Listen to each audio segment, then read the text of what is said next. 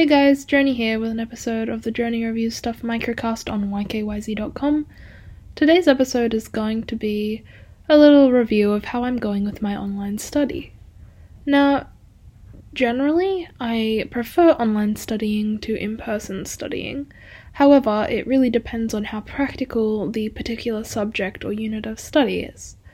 So at the moment in the course that I'm doing, I don't really require much practical engagement, so online studying works fine for me and I enjoy doing everything at my own pace.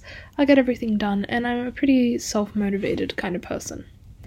However, one thing that's really irritating me, and some of you might be able to relate to this if you're also doing online uni, is that essentially tutors are making up for their tutorials not being in person by giving these ridiculously huge tasks that you have to do each week.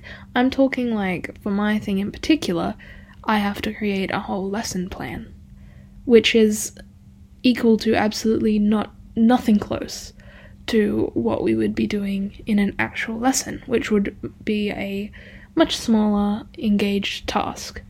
It's really hard to do these huge mini assignments when we have these big assignments that we're already trying to do in our own time.